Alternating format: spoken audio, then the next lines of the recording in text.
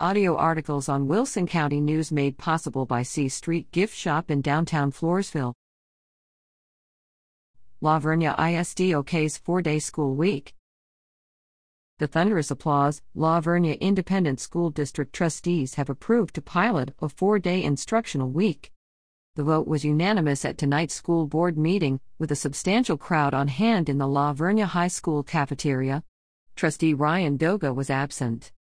Board President Nancy Janisek, retired from teaching after 29 years, said, "Sometimes time goes a long way." Read more on this in the February 22 Wilson County News.